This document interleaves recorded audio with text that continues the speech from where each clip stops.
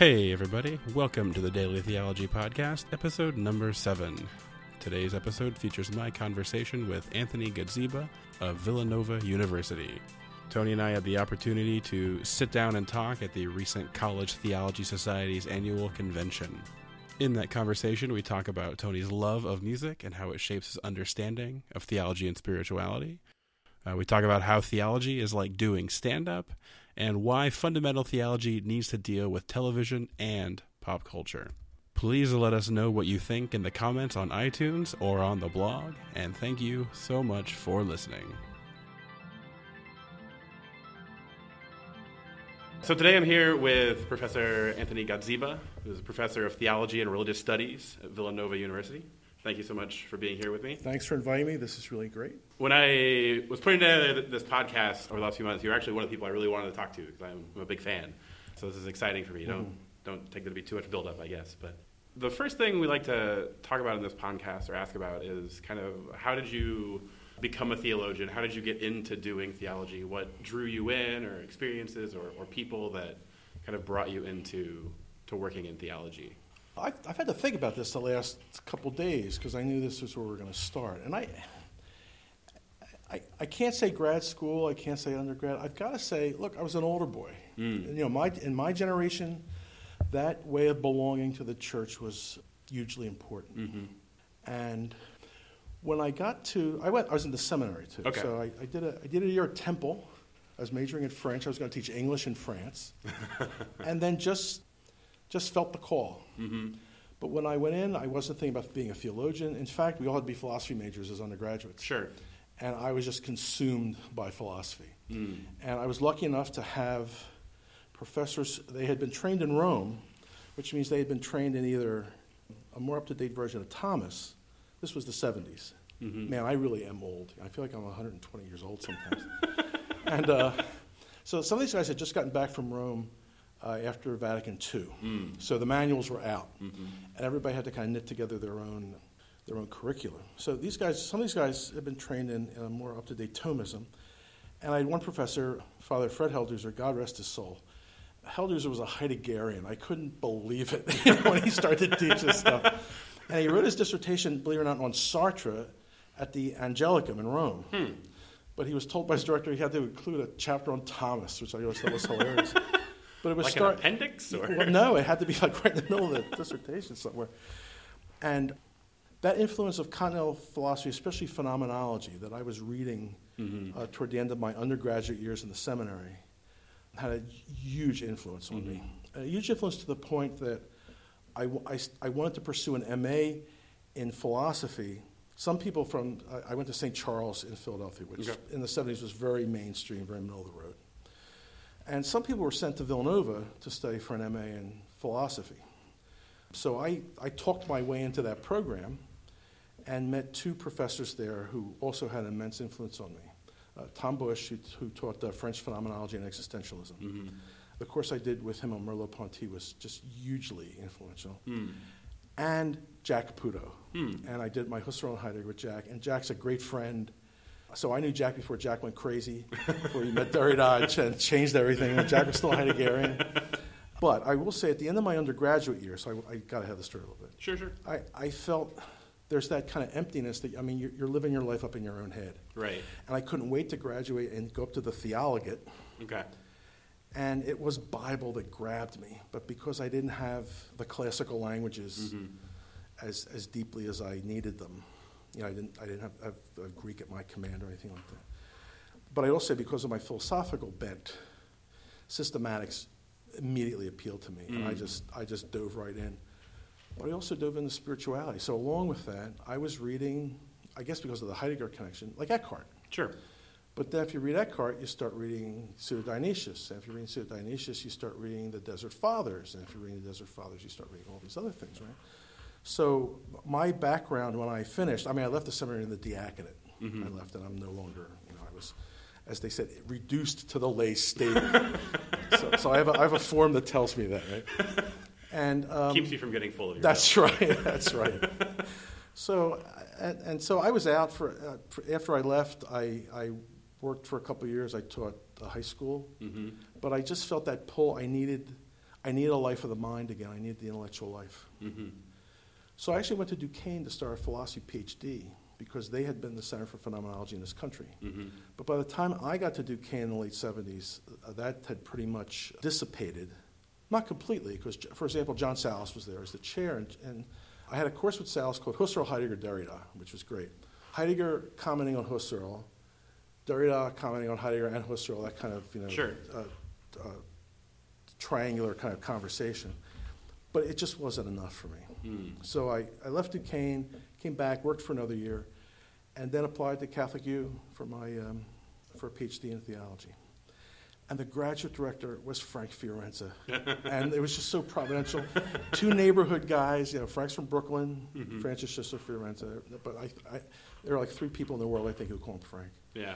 A neighborhood guy from Brooklyn who had studied in Germany, and a neighborhood guy from Philadelphia who knew continental philosophy, and we hit it off immediately. Mm-hmm.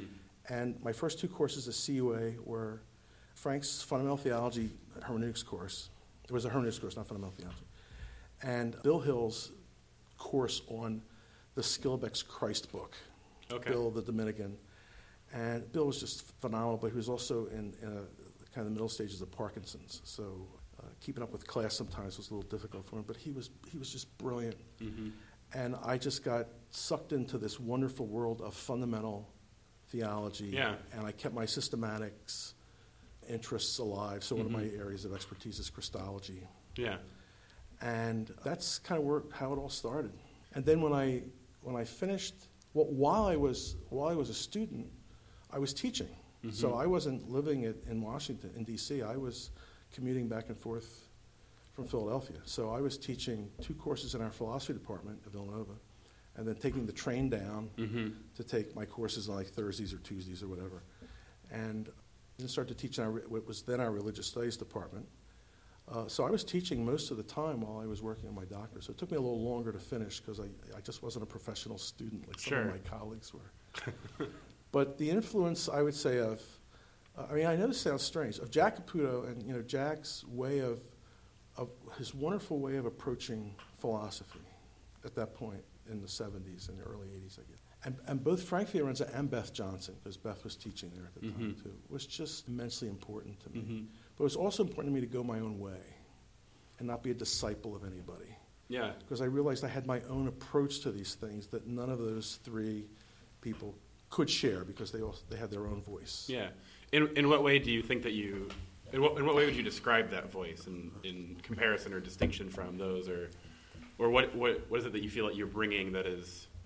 I mean, and I was sort of preparing. I was looking at your interests. I mean, it's fundamental theology and systematic theology and hermeneutics and everything, but there's music and culture and there's a lot that you're bringing, and I'm sort of wondering maybe how you characterize. Yeah, this is almost impossible to answer. I mean, in high school, I got interested in Baroque music. Mm-hmm. Don't ask me how or why. I bought a bunch of classical records. I just started listening to them, right? Did you play too, or not yet? Okay, not yet.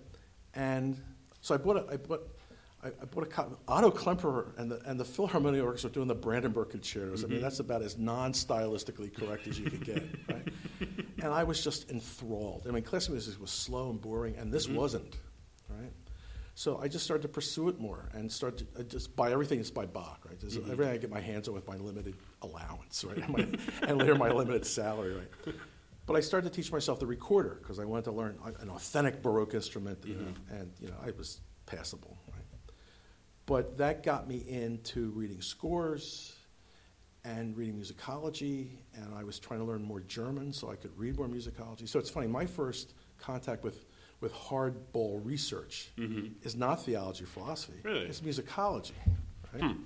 So, to read the Bach Jahrbuch, you got to know some German, right?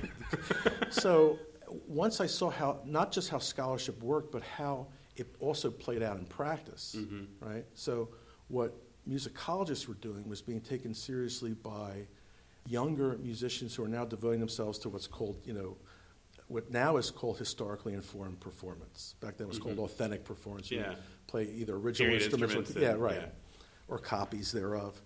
So that's a sensibility I brought to my theological work. A really deep respect for history and what history can do.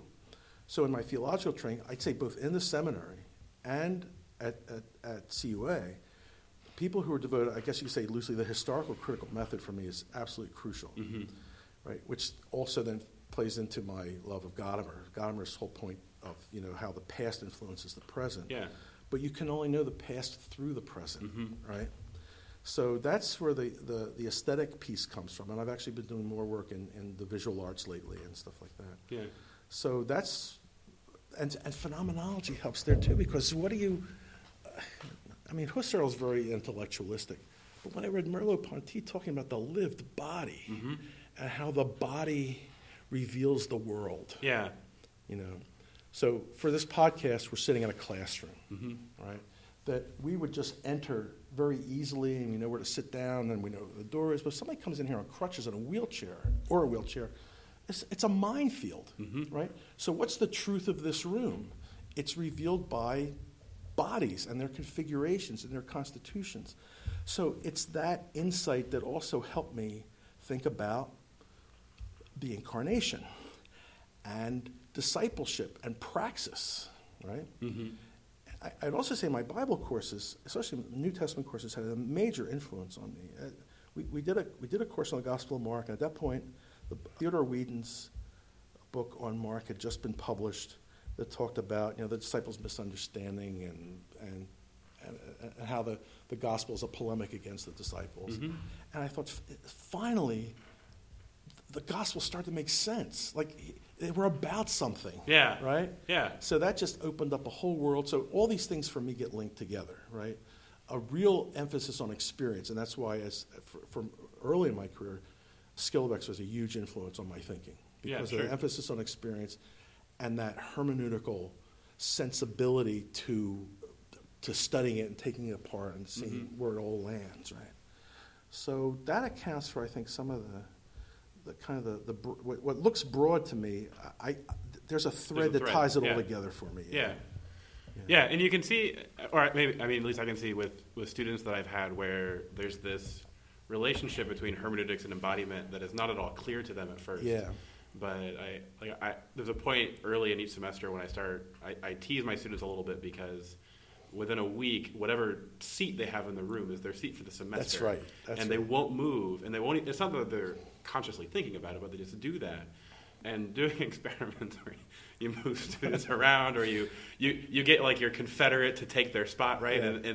And you've disrupted everybody at that point. That's right. And it shakes it up. And I've had students. I taught in this classroom this last year that had like rolling tables and chairs, and so if the previous course had rearranged things for something, I never bothered to change it back. But students would come in, and you could see them just visibly thrown off by where things were. Discombobulated. They weren't sure where to sit. To do. Yeah, that's right. And you'd even find then with just the architecture of the room, based on where I am and where they are, whether their back is to me or they're on the side or wherever they are, like it throws off their perspective.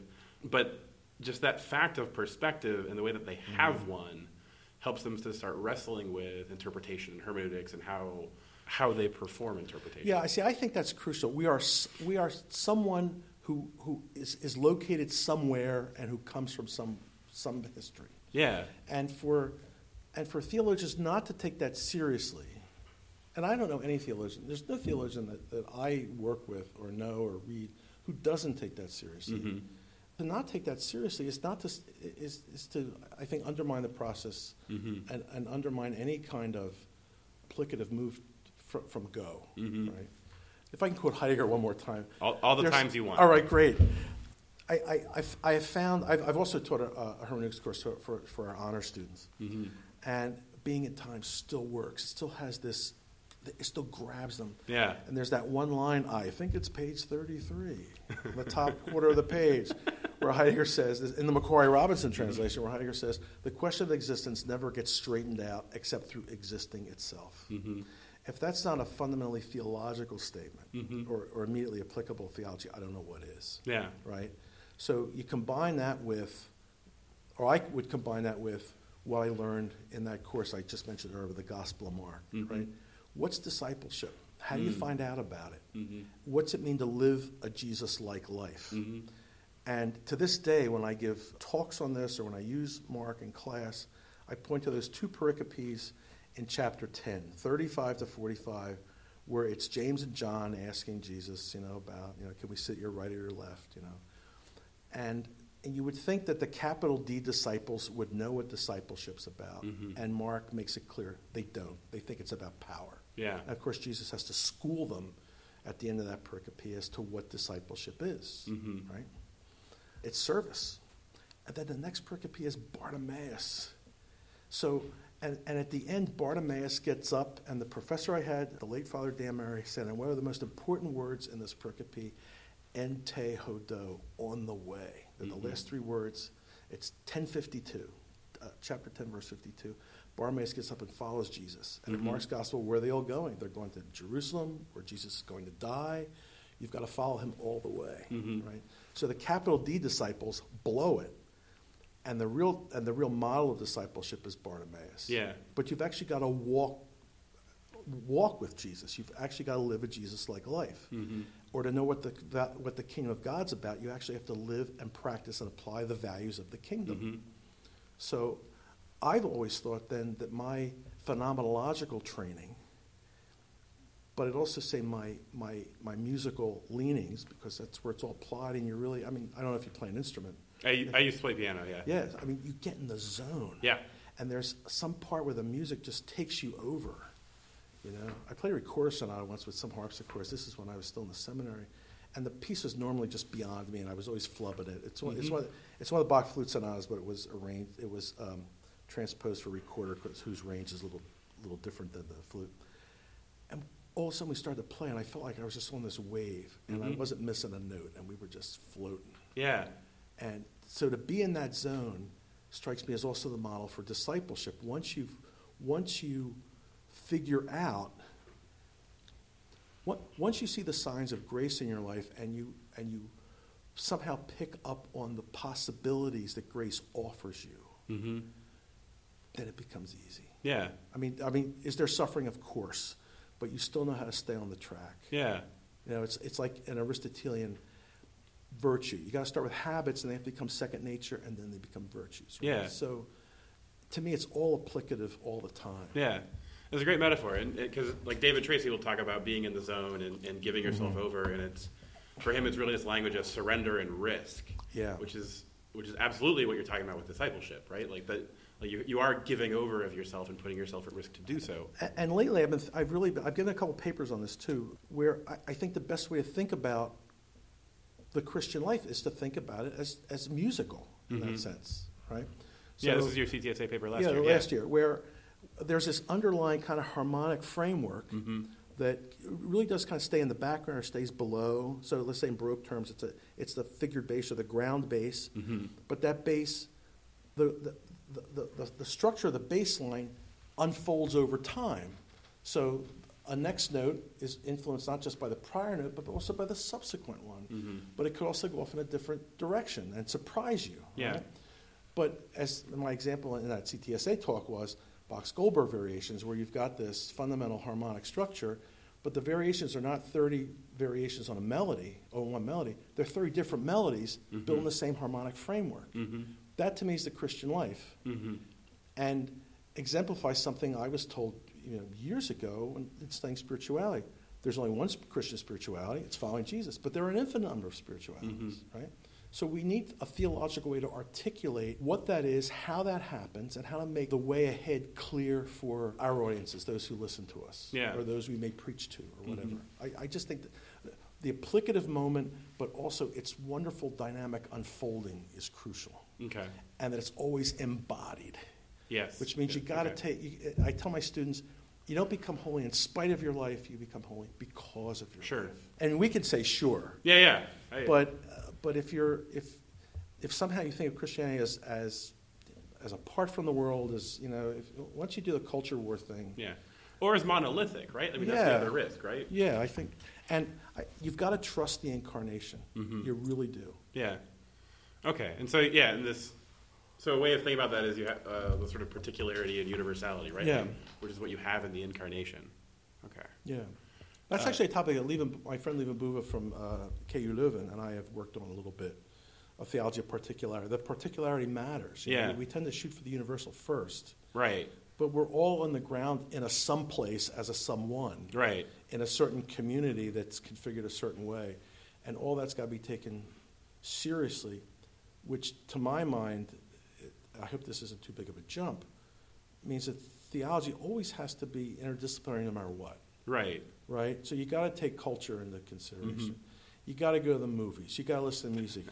You got to, I mean, God forgive me, you got to watch TV. You got to watch the craziest. I feel like you're justifying me in my Netflix binge. Yeah, right. Well, it's Chris Hedges. I don't know if you know the work of the cultural critic Chris Hedges.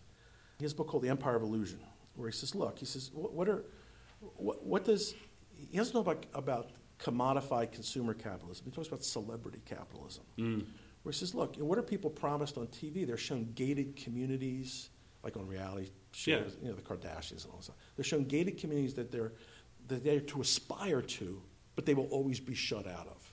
So desire that is always frustrated, and that's capitalism. Yeah.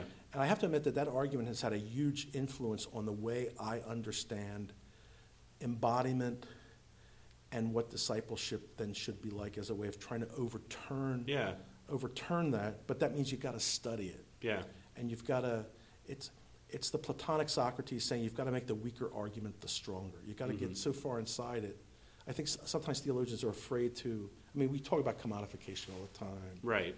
But at some point you really have to get inside and see what are the mechanics of late capitalist consumerism. What are the mechanics of celebrity culture? What are the mechanics of advertising? Because I'd say in a postmodern setting where we are aesthetically saturated, where we're saturated with images, all those kinds of images and the desires that they raise for us have to be studied because that's where our discipleship takes place. Yeah. Right, in that context. Yeah. Yeah, it shapes the culture. And the thing about, when you're talking about desire being frustrated, and what strikes me in that is it requires desire to be frustrated, right? Like, it's not just that it is, but it must be in order for that kind of system to continue, right? Because to have celebrities, it must be elite, it must be limited, it must burn brightly, but typically briefly. And if it's something that can be satisfied, it doesn't work. That's it doesn't right. sell. That's right. So it's this perpetual, I'm not a Derridian by any stretch of the imagination, but Derrida's point about this constant deferment that kind of keeps things going all the time. Well, in this sense, it keeps them going. I guess to say it in a negative way is actually too bland. But see, there's also a Christian version of this. I mean, my example is, believe it or not, Anselm. Because when you read the prelude or the preface to the Proslogion, he says, I go away by yourself, little man, and contemplate. And one of the things you find out, I'm looking for God, but I can't find God. Right? And as you read through there, you think, then if I can't find God, if God is this complete mystery and I'm so off track, well, how will I ever find God? I love telling, especially graduate students who think they've read the Proslogion, meaning they've read the proof, they've read the ontological argument, but they never see what the argument's based on. It really is based on this desire for God, which for Anselm is innate. So the last thing that you would think would lead you to God would be something so subjective, and let's use really modern terminology here. I mean, this is a philosophical modernity. Something so, the last thing you would trust that's so relativistic as desire. Yeah. Right? I mean, it seems like for a lot of students or for a lot of Christians, like, that's almost a dirty word, right? That's right, because either they've had the kind of quasi-Jansenist training I had, in grade school, right? The body's bad, the world is bad, all that stuff. Or they come out of a late 80s and throughout the 90s cultural studies where you do see economies of desire, but you also see how pernicious some of them can be, right? So it's hard to trust. It's hard to know how to discern and which ones you can trust. Yeah, I think there's a whole, our wonderfully rich and deep Christian history of discipleship can give us some clues as to how to discern how to pursue the process of fulfilling desire without losing yourself down the hole. Yeah. Did you watch the show Mad Men? The whole thing. Yeah. I mean, the underlying theme of the construction of desire is just riddled in that show, and gives voice to this way in which advertising, I mean, obviously it has a goal and it's trying to sell and everything, but it does so, like, there's that line where Don Draper says, like, love is something we made up to sell pantyhose. That's right. That's right. And of course that's not true, but there's a way which is kind of true. Like, it's the management of desire and the channeling of desire according to other people's desires. Right? Yeah. Or there's an article I always teach my student. I always teach in an introductory class. It's getting old now, but it still works. It's Richard Carney's Ethics in the Postmodern Imagination, 1989. The journal Thought that used to come out for him doesn't even exist anymore. And it's a digest of an argument that he makes in The Wake of Imagination, where he says, look, what are we talking about postmodern culture? Image is reality, right? And my example for students is, watch football on Sunday. I'm a baseball and hockey guy. I mean, football bores me, but I'll use that. I'll use that, right? So, what's really real about what they're watching? And they're stunned. I tell you, when I tell them that what they've seen on the screen, there's no one-to-one correspondence between what they see on the screen and what's happening on the field, because no one person's experience can be up in the booth, then zip down on the field for the interview, then be up in the 700 level, then watch an ad. That's nobody's experience. So what's on the screen is the reality. So that means that great book by Jean Baudrillard, The Gulf War Did Not Occur, where he makes the argument, he says the first Gulf War happened on TV. And nobody buys that argument. Everybody thought Baudrillard was crazy. But in a sense, he's really right, because that's the way we knew it. What was real for us was what you see on the screen. So once you use that as the example of image as reality, I just watch students have these epiphanies across the classroom, and then our question then is, okay, how do you break that, and Carney says this is paralysis, right? Because, your reality then becomes completely conditioned by the purveyors of those images, right? So in the late 80s, it was, multinational capitalism, right? What is it today? It's media industry, right? Yeah.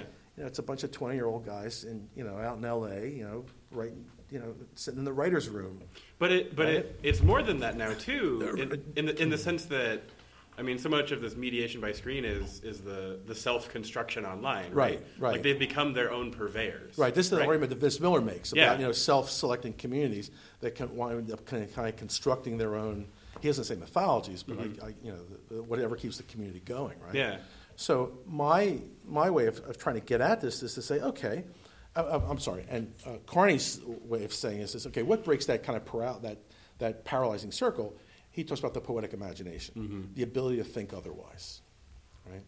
So if the parables are anything, they are a way of teaching us how to think otherwise about our relationship to God, our relationship to others, our relationship to the world, right? So those surprising parables were, the prodigal son parable, I mean, for God's sakes, the family is dysfunctional, right? Yeah. So how could a dysfunctional family ever be a clue to what the kingdom of God is, and yet you see it work out in the parable. Yeah. When the father runs out to meet, the father who's been waiting for the son runs out to meet him, Yeah. Right? So what I've tried to show students is that whatever this image reality cycle is, that there's a deeply Christian way of trying to think otherwise about that breaks the cycle. But once again, it's got to be applicative. You've got to take those kingdom values, which really are surprising, and live them out. Right? So the parables for me become this real school of discipleship. And if you link that then with a kind of philosophical analysis of embodiment and history and experience, for me, all those pieces kind of come together. Yeah. And that's kind of what makes, at least the theology, the way I practice it, work. Yeah. Right. Do you find your students receptive to that? I mean, I think the reason I ask is I taught this class this last semester on Christian approaches to war and so forth. And so we were doing the Sermon on the Mount, and so I was talking about, historically, critically, what does turn the other cheek really mean? What does walk another mile really mean? What's the cultural background with this? And there is this sort of moment of insight with the students where they're like, aha, it's not just passivity or something along those lines, which they're sort of used to. But in reality, they have these just very sanitized, saccharine understandings of the parables, of Scripture more broadly. I think also when students read Noah, right? When they read Genesis 6 through 9, and for the first time it occurs to them, oh, all those other people died, right? Like, there's mass death going on in the midst of this, or God hardening Pharaoh's heart, or all these sorts of things. Right. There's this moment where I've heard this story, and it's great how great God is in all of these stories, and they start to recognize that what they knew they didn't know, right? Yeah, it's one of those Jon Stewart boom moments. Yeah. You know? Let's really read the story this time, right? Or, you know, and the standard way to, at least the standard way in, like, say, humanities classes to do this is to read Job, right? Everybody knows. But then when you see that there's a what's it called? It's the normal Jewish ethic there. You know, good people get rewarded, bad people get punished. It doesn't work here, right? And once you see that there's really no answer to that problem except the theophany, then all of a sudden, you know, students begin to realize, no, they can't think their way out of these kind of difficult problems, right? Yeah. Or there is mass death, you know, in the flood story, right? Yeah. Or, Elijah is on the run. Yeah. Because Elijah is on the run. And also, prior to that, he made he had an inadequate understanding of God as just pure power. And he has to find out while he's on the run that God's also the whispering wind. Or as the Hebrew says, God is a whispering silence. I mean, there's your oxymoron right there, right? And I would agree with you that getting students to see those moments they're those poetic, imaginative moments where they begin to think otherwise. So religion really does become either Judaism or Christianity or any other of the religious traditions really becomes a real life or death issue rather than just, you know, what we're constantly told is just some exotic bird, you know, that we bring in and laugh at every once in a while on TV. Yeah. You know, let's get those nuns in full habits in again, show how naive they are. Great. Oh, perfect. Yeah, mostly I teach, you know, the gen ed required classes. Right. And most of the students, they don't really want to be there. And I have this constant balance, or I try to thread this needle where I need to make the class engaging, entertaining. I need to draw them in, but I need to not, I don't want it to turn into a show. I certainly want them to be an audience. I want them to be participants. And trying to get them engaged in a topic which, I mean, a lot of my students aren't Christian or religious in any particular sense, and so it just feels onerous to try to look at it. One of the things you mentioned earlier that struck me with this is... Before you go off that, can I disagree with you just slightly? Sure, yeah. I think teaching theology in classroom is like stand-up. It's like stand-up comedy. Seriously. Yeah. Because you do have to grab them. You have to be entertaining, but it's also participatory, right? Yeah. In that absolutely. sense. But there's also got to be a thread. Right? I mean, when Louis C.K. gets done, you've gone somewhere. Yeah. Right? I guess what I worry about is in the sense that I don't want it to be a show, is I do want them to get something from it, right? I know what you mean, though, yeah. It's not pure entertainment. Yeah, it's not exactly, just, yes. Hey, 50 minutes, it went by real fast. Yeah, it's not the Kardashians. That's right. Yeah. But that engagement, I think, is, you know, the surprising along with the surprising, the shocking, the comforting. I mean, to me, that's almost a stand-up. You know, the best stand-up routines do that. Yeah. Or let's say, let me put it in a musical term. In musical terms, the best. I'm thinking of the Bach Passions, right? And it's just roller. If you listen closely, it's this roller coaster of emotions, you know. And you have 5 things going on at once, where you've got a chorus singing something, and then you've got a Lutheran hymn or chorale being sung over top of that. Plus, you've got this churning in the bass and these dissonant, you know, oboes playing, you know. So you can have a whole bunch of things. It's polyphonic in the best sense. Can you do that in the classroom all the time? Of course not. I mean, you know, how many dead spots can? But I think that's what one needs to aim for. I think that's what preaching also needs to aim for. I think that's also what any kind of pastoral activity always aims for. So let's say, I don't mean to wander off the topic here, but in the end, I think this is where it's all got to land. Yeah. So in my parish in Philadelphia, the pastor, who is a couple classes behind me in the seminary, every time we talk, my wife and I talk with him, he's either like just coming in from the hospice where he's been ministering, or just coming in from the hospital, or just coming in from, you know, counseling a couple, or just coming in from doing RCIA with somebody. And to me, that in the end is what is. I mean, there's the church, there's the ecclesial applicative moment, and if we're not bringing people closer to Christ and somehow performing what a life of discipleship is for them, then everything we're doing, I think, is a waste of time. So let's go back to the classroom situation. Yeah. Can we at least give students a kind of a glimmer of what that might look like when, once you do your biblical passages, by the end of the course, can you really get to that applicative moment or the ethical moment? Right. Or when you're in a war and peace class, let's not do the cliched stuff. Let's really think through, what does drone technology do, and how does it upset our ethical canons? Things like that. I had several students do their research paper on drones, and I had students just realizing, well, one, they hadn't really thought about these things before, but two, what they had assumed was the case was not necessarily the case, and that getting to that moment of insight made a very tough semester worthwhile, right? Yeah, you need those epiphanies. You really do. But sometimes they're tough. To get to. Yeah, and you need, you need at least a couple. So one of the things that you mentioned I wanted to go back to was the interdisciplinary character of theology. And one thing, I've talked to a lot of other professors about this, is that there's a way that theology seems to benefit from or encourage generalism and interdisciplinary work more than a lot of other fields, and not in some way that theology is just better because of that, but because what we're dealing with is all-encompassing in terms of the human experience and the spiritual life and the transcendent quality of that. And for a lot of students, getting in the history and the economics and the culture and everything else becomes these sort of eye-opening, illuminating moments for them. But I'm always careful. I'm not careful. I'm always worried that we become sociologists. Sure. I never want that to happen.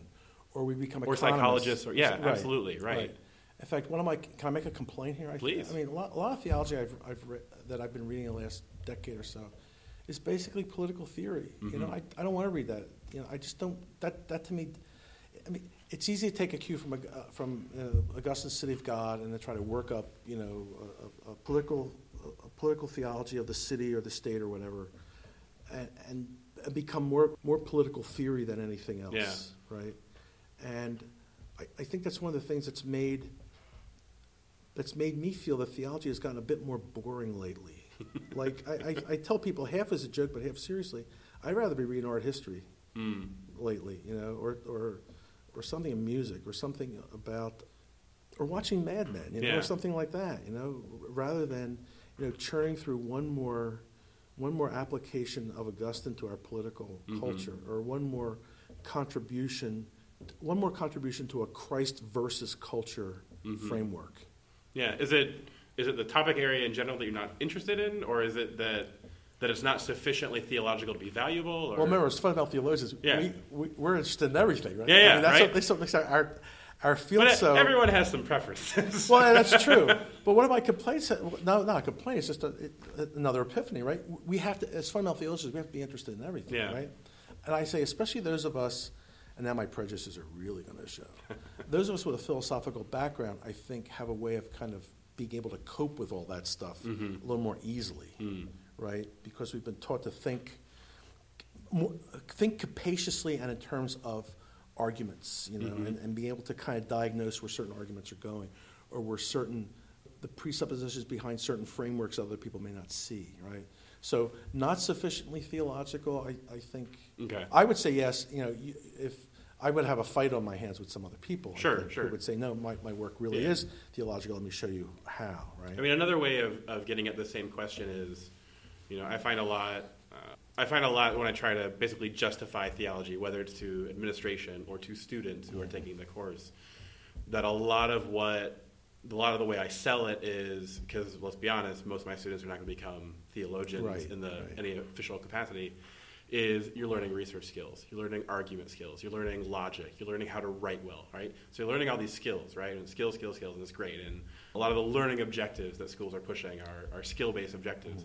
And this is wonderful, but it also risks suggesting that the content of what we're doing doesn't matter. Yeah. What matters is you're getting good at doing this thing, and once you do this thing, you can go do this in whatever other way you want. Transferable skills. It's just great, but it's all in a sense, it's all able to be commodified in this wonderful package, right?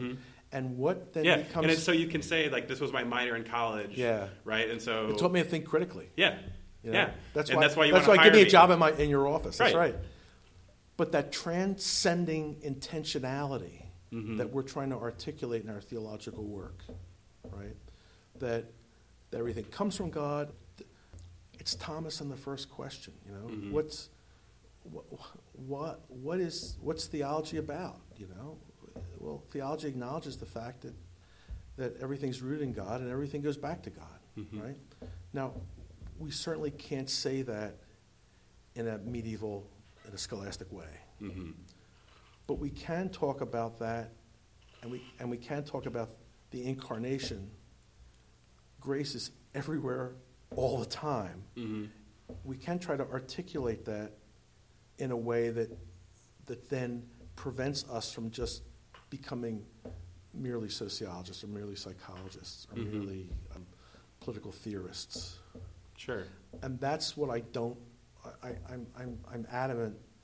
This is one of the lessons that Frank Fiorenza teaches. I mean, he even says this in the opening chapter to the foundation, to the systematic theology volume, where he says, you know, fundamental theology is theology, and we have to be able to account for it as theology this way, and not just as, you know, philosophy, religion, or, you know, some prelude to theology. Right?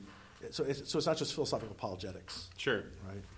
And I'm really conscious of that, no matter what class I teach, whether it's, you know, intro to 18-year-olds or, you know, our MA students, right?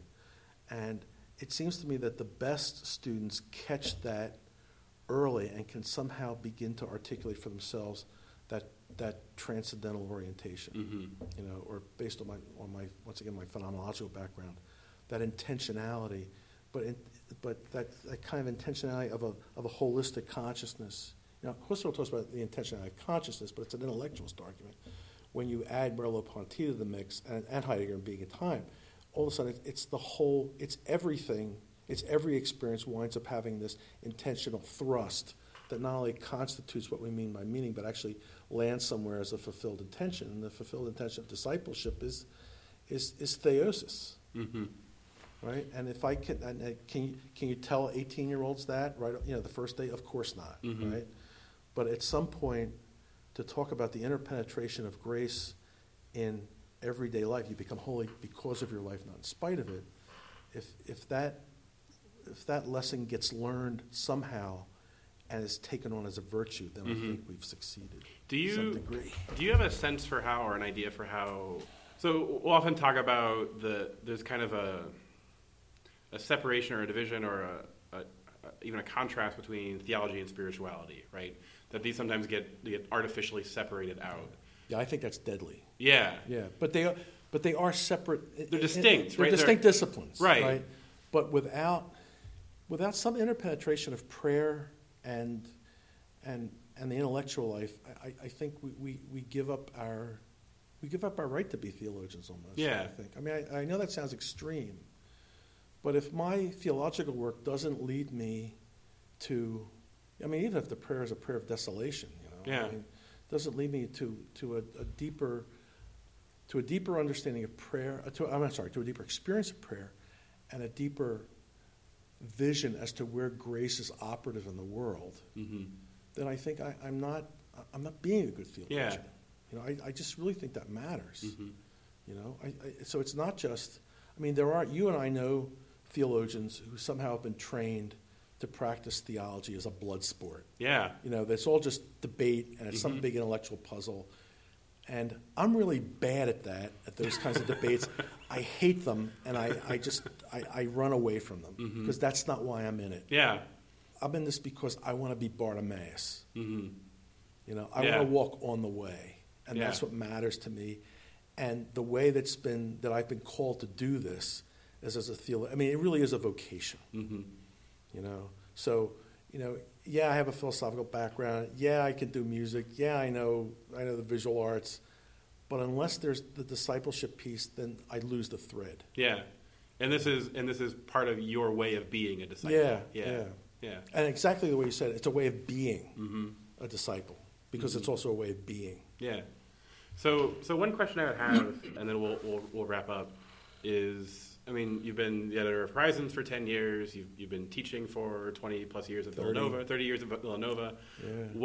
what is advice that you would have for younger theologians, up-and-coming theologians, graduate students who are kind of getting out? What are, one or two or three things that you would say newer theologians need to do or be aware of or think about? In the beginning of your career, you've got to somehow, to some degree, be a generalist. You've got to know enough Bible. You've got, let's say for systematic theologians, you've got to know enough ethics. You've got to be able, in the classroom, since you're going to be thrown into the classroom, you're thrown right into the deep end, teach an intro, which means you can't simply just teach your graduate specialty. You can't simply teach your dissertation. But you've also got, you've got to somehow know and feel the broader spread of the history of not just Christian theology, the history of Christianity and Christian practice. Right? That's the first thing. The second thing I would say is, I guess this is a teaching thing. See, I'm very conversational when I teach. So I think a suggestion I make is I don't know how to suggest to people to be relaxed. Once you say be relaxed, then all of a sudden everybody tenses up, right? Don't think of an elephant. Yeah. My colleague Godzieba Carraher's line is be spontaneous. Of course, you can't at that point, right? But I think one thing I would suggest is to feel the material that you're doing deeply. But that puts you at an ease enough to be able to communicate it in a way that's not detached from everyday life, right? I guess I would also say that the skills outside, the intellectual skills or abilities outside of theology that people have should really be enhanced for all those interdisciplinary reasons we discussed earlier, and not be afraid to bring them into the classroom, right? So for years, I didn't teach any music in the classroom because I thought, oh God, if they reject this, they're going to reject me personally, And it turns out that that's not true. I learned how to teach music in the classroom by listening to my youngest brother, who was in art school at that point. I said, "How do they teach art?" And he explained it to me. What an art history class is like. So I thought, yeah, I can add that to my repertoire. Sure. Right? So I think the more one can add to one's repertoire without losing sight of the theological goal is crucial. But then I will also, with that theological goal, find that thread that ties all the pieces of the work together. Sure. And it's hard to do. It took me a while to find my voice when I was writing. I didn't have a theological voice, I think, for the first 5 or 6 years of my post-PhD career. You wind up doing like reportage or quoting people constantly. And then you have that little original nugget at the end. And I always wanted that original piece to become bigger and bigger and bigger. Yeah. And at some point, if you keep pushing, it happens. Yeah. It really does. Yeah. But I also think a situation like this at the CTS, where you have these wonderful conversations with people, the kind of conversations we had in grad school that we really wish the university would still be. Right. They're the kinds of things that encourage one's. It can never be a completely original take. That's a 19th century definition of genius, right? And we don't start with a tabula rasa, right?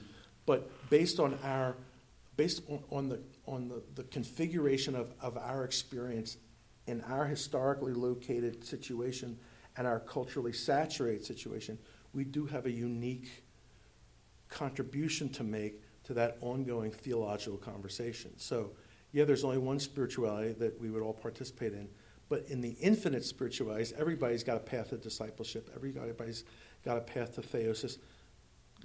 Work to find out what that is. What is your particular angle in, right? Yeah. I would say, from what I've seen lately, the people who've been working in ethics have been finding that a lot more easily than the people working, let's say, in philosophical theology, where imitating the continental style just seems to have subsumed everybody. Yeah. Or, I would just maybe leave it at that. Okay. Yeah. So as we wrap up, we have 5 sort of less serious questions to get to. So first of all, are you team coffee or team tea? Coffee. Okay. Like black all day long? Oh, no, let me take that back, because I make iced tea from scratch. Yeah. And I could take that intravenously, so I wouldn't have to leave my room. I wouldn't have to get up from the computer. But in the morning, it's got to be coffee with cream in it, no sugar. All right. My wife takes it black, and I don't understand how she does it. But that's what makes her a saint, I think. Okay. My wife, she roasts her own coffee beans. She has several different fancy grinders. I'm very impressed. It is an art in the kitchen, the devices and everything else. But Question 2. Can I add Yeah. a footnote? My wife is a phenomenal cook. You know, I can barely boil hot dogs. You know, so I'm just like I'm astounded and amazed and always in awe of what people can do in the kitchen. Yeah. Question 2. I mentioned Mad Men earlier, but what is a favorite TV show you're currently watching or recently watched? Elementary. Really? I love Elementary. I haven't seen that one. I watched the BBC Sherlock. Right. But... Yeah, which my wife and I have done too. But Johnny Lee Miller is just this phenomenal actor, right? So that's one we both watch a lot of. Yeah, let me stop there. Yeah.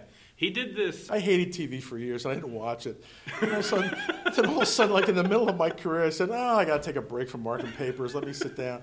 So you start watching what's on at 10 before you go to bed at night, right? And so for a scripted show, I would say Elementary. Okay. All right. For anything else, it's watching The Daily Show. I mean the kind of political the only kind of political critique you can do in this country anymore, it seems to me, is parody. Yeah. You know. Yeah. I don't know what else to say. And parody is vibrant. Yeah, and I feel bad that he's leaving the show. Yeah. You know. So. Yeah, we'll see. The Trevor Noah guy, I don't know much about him, but we'll see. Yeah. I mean, watch the trailer. There's a trailer of him sitting in Jon Stewart's chair that they put up, and he gets caught. It's great. It only lasts 2 minutes. It's great. I'll check that out. Number 3, what is your, and I'm hoping you have a strong feeling about this, what is your favorite or least favorite liturgical song? You can go either way. I'm going to sound like I'm 180 years old. My favorite liturgical song is Holy God, We Praise Thy Name. All right. And one of the reasons is when it starts up, everybody can sing it. Mm-hmm. Everybody sings it. My least favorite is a genre, and that's those songs which change key and meter every couple bars. It drives me insane. Yeah. You know, since I'm a Baroque guy, that means I'm a classical harmony guy. Yeah. So once you move from a major key to a minor to a distant minor key in the next bar. Yeah. You know, or you're going 4/4 to 6/4. It makes it just hard to sing, right? Like it's hard to follow along. That's right. Yeah. That's right. So, of what or whom do you think you could be the patron saint? That's hilarious. Of dissolute, dark beer drinking theological hermeneutes. All right. How's that? Yeah. That might be a bigger group than you realize. Yeah, well, let's go. Let's all go. I know where to go in Philadelphia. Let's just go out. Let's go to Monk's. All right. Last question. What had things gone differently? What do you think is a career or profession you either would have attempted or that you might have liked to? Right? Like if you. This is such a great question because I couldn't think of another career. Yeah. This is providence that I'm here. Seriously. You know, I had thought of teaching, you know, really, and you know, well, what are you going to teach? I told you, you know, when I was a freshman in college, I was going to teach English in France, you know, but that's a kind of pipe dream, you know. Sure. I just feel like I was destined. I hate destiny language, so it's providential that I'm doing what I'm doing. It's a vocation. I was chosen to do this. Oh, good. Oh, I'm sorry. I was given the opportunity to do this, and I was asked to pick up those possibilities and actualize them. Yeah. And I hope that when I come to the end of my career, but also to the end of my life, that I will have seemed to have actualized more possibilities than I would have let go. Mm-hmm. Awesome. How's that? Well, that's great. Well, thank you so much. This was a wonderful conversation. No, thanks. Thanks. So. These were great questions. This is a great conversation. I really appreciate it. No, thanks for asking.